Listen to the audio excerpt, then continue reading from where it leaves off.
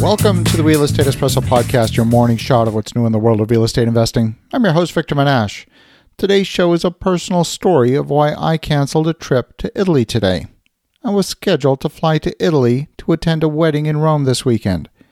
It's a study of what can happen in times when there's a major civil disruption like the one caused by the current COVID-19 pandemic. Italy is working hard to get the outbreak under control, and Italy's healthcare system is pretty strong by global standards, but it's not perfect. There were lapses in the handling of the first patient, which resulted in several healthcare workers becoming infected. More troubling is that they don't know where patient 1 contracted the virus. There's no patient 0 that's been identified, so the path of transmission in the country can't be tracked. The number of cases continues to escalate, with 51 new cases reported in the past 24 hours. Each one of these 51 new cases could have spread the virus to others. The average number of people infected by a carrier is estimated to be around 3. Each person infected transmits the disease to 3 others. You can do the math. Unless the number of those subsequently infected can be brought below 1, the disease will continue to spread. In some cases, there are a few super spreaders.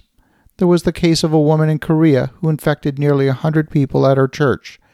That single carrier was largely responsible for the large-scale outbreak in Korea. The lengthy asymptomatic incubation period is the greatest risk overall. People are spreading the disease who don't even know they have it. When you couple that with the cases where people are not being tested, we have the makings of a disease that will continue to multiply quickly. I've got many reasons to go to Italy this weekend. It was going to be a quick 3-day trip. It'd be wonderful to see my cousins. I have an aunt who's 94 years old and experiencing some health issues. Anytime you have a chance to spend quality time with someone in their 90s, you should take it. And when a member of the family gets married, you can't ask them to reschedule it. You can't say, I'll catch you on the next one. You're either there or you're not. So far, the region surrounding Rome has only reported 3 cases of the coronavirus. The vast majority of the cases are in the north surrounding Milan. Turns out I also have family in Milan as well, and I am actually pretty concerned for them. One of my family members, even in Milan, is also in her 90s and not in great health. I have no doubt that they'll be able to stay out of circulation for a period of time, but grocery store shelves have already been emptied. Getting food and basic supplies is going to be an issue in the very near future. This is a warning to those who are not prepared for how quickly a situation can change. Grocery stores can be well stocked one day and then 2 days later be completely emptied. It's easy to rationalize that I'm going to be in a small group of people at the wedding. It's not a huge wedding, maybe about 100 people. My risk should be low. But still, people would be traveling from all over the world to attend. Who will be on those same planes and trains with those 100 people attending the wedding? I have no idea who's catering the food. Several of the meals are scheduled for restaurants in the central part of Rome. This is an area frequented by tourists from all over the world on a daily basis. I have no doubt that my direct flight to Rome would be pretty safe. There's no known cases of the disease in my community.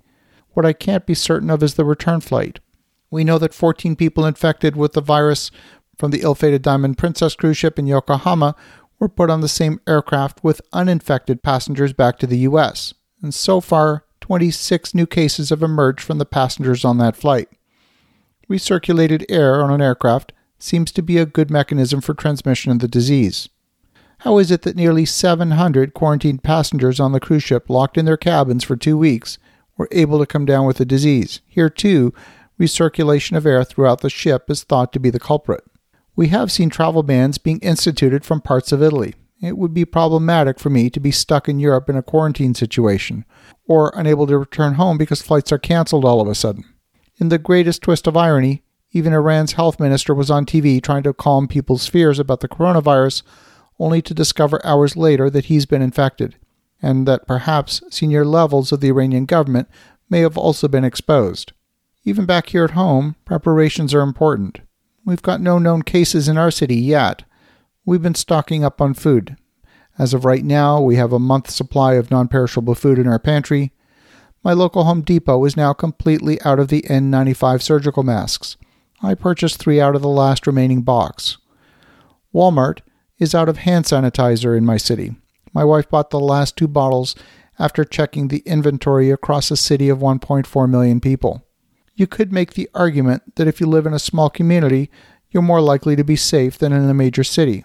Well, that too is proven to be incorrect when you look at the patterns of the disease in both Italy and Korea. So I'll be at home this weekend, thinking of the bride and groom celebrating their wedding in Rome. I'll raise a glass and offer them a virtual toast from a few thousand kilometers away. As you think about that, check the inventory in your pantry and go shopping for at least a month worth of essentials. Have an awesome rest of your day. Go make some great things happen. I'll talk to you again tomorrow.